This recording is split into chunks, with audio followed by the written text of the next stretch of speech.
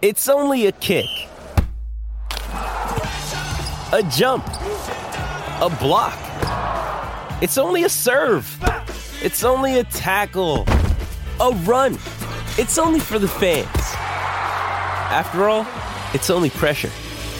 You got this. Adidas.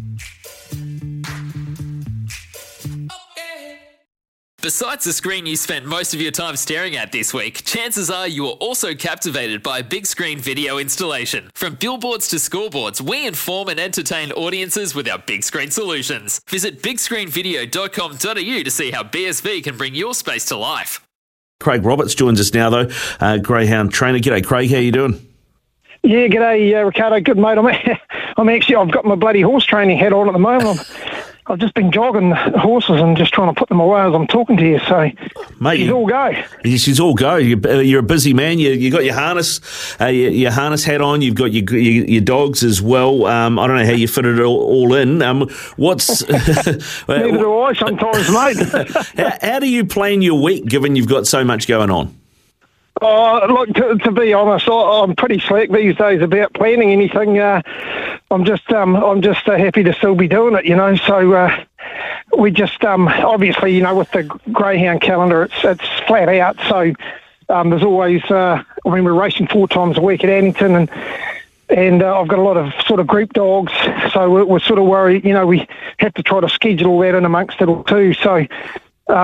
And then we've got, you know, these horses and work, so that keeps us busy as well. Yeah, mate. Well, I mean, in terms of Addington, of course, there's a big meet at Addington tonight. How many have you got running there? No, I got no horses.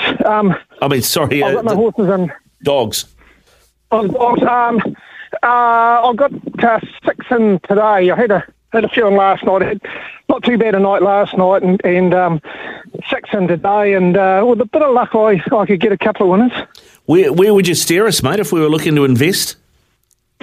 Oh, well, Siddiqui Bale, I think she's in the bet race too. She won really well last week, went very, very quick, and but she's hot favourite, mate. She's paying $1.50.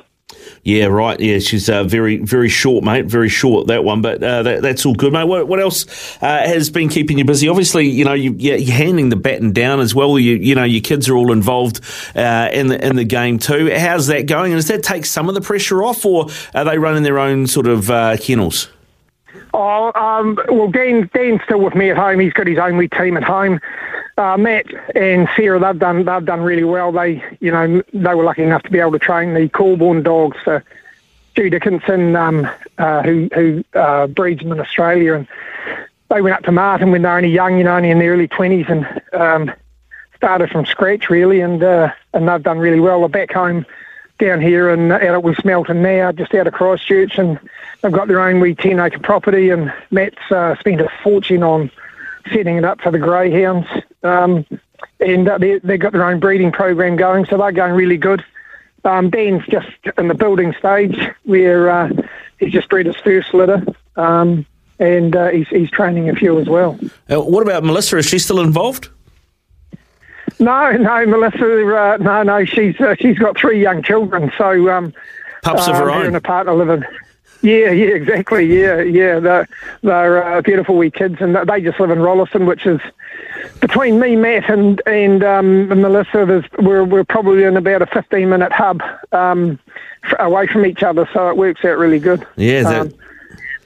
Sounds like it, mate. Sounds like. I mean, one of the things I guess you're working on with Dan at the moment. You mentioned that he's just got his first litter. Is identification, right? And from somebody that's never worked with dogs before, how do you identify the ones that are great for sleeping on the couch, the ones that are stayers, or the ones that are sprinters? I mean, and how at what point do you figure that out? Oh, mate, you can't figure that out till you start breaking them in and putting the clock on them. The thing with greyhounds is the clock tells the story of what their ability is. So, you do everything for them when they're growing up, and you break them in and break them in best you can, and then they do the rest from there on ability and desire to chase. Like you say, the very few, just want to be... or don't want to be race dogs, but they are few and far between. But then it just comes down to the desire to chase and how much ability they've got. And you talk about the desire to chase as well. I mean, I guess DNA plays a big part of it. But, I mean, is it often that you will get out of a litter, dogs that are great over shorter distances and dogs that are great over longer distances? Or do litters tend to produce one or t'other? Probably generally one or the other, but there's no rules, mate. You can, I've seen litters where, most of the litter can be sprinters, and then there's one dog out of the litter that's a stayer. So there's no rhyme nor reason to it. But generally speaking, you would say that a 300 metre dog's highly likely to breed 300 metre dogs, and a stayer's more likely to produce stayers out of the litter. Now, sorry, carry on, Craig. Oh, but it just doesn't always work like that, Yeah. Now you've got a Hall of Famer in Dinah Vickers sitting on the couch at home now, well retired. Yep. I'd imagine that you've got a few dogs around home. Does that preclude you from owning cats, mate? Even if they're retired? I mean, is the temptation just too much? No, mate. I'll tell you what. We've got a cat. She must be 6 or 7 now. So she's a survivor. She's pretty clever. She knows not to go over to the kennels, and the 3 boys that we've got inside, Dinah Vickers and Alan Ablett and Barge Bale, that's Dan's pet. They know not to touch her. She sort of rules the roost. So, and we've got a little long-haired dachshund as well. So we're a bit of a menagerie of bloody animals in the house. Yeah, mate. Oh, that's hilarious. I do remember years ago when I was living in Wellington, mate. I was flatting with a bloke who had this cat called Einstein, who was this big, fluffy white thing, but look, all fur. But he was a unit, and the neighbours were having some work done. And I came home one day from when I was studying, and Einstein had this builder's Doberman backed up on the porch, like the Doberman wouldn't move. He was terrified. It was hilarious. It was one of the funniest things I've ever seen. Yeah, they can be a bit like that, the old cats. They don't take any rubbish from dogs, I know that. No, mate, they definitely don't. Hey, Craig, thanks very much for coming on and giving us some time. Best of luck with everything going this weekend. We'll let you get back to the horses as well. You sound like you're a busy man. I really appreciate your time. Go well. Yep, no worries. Thanks for that.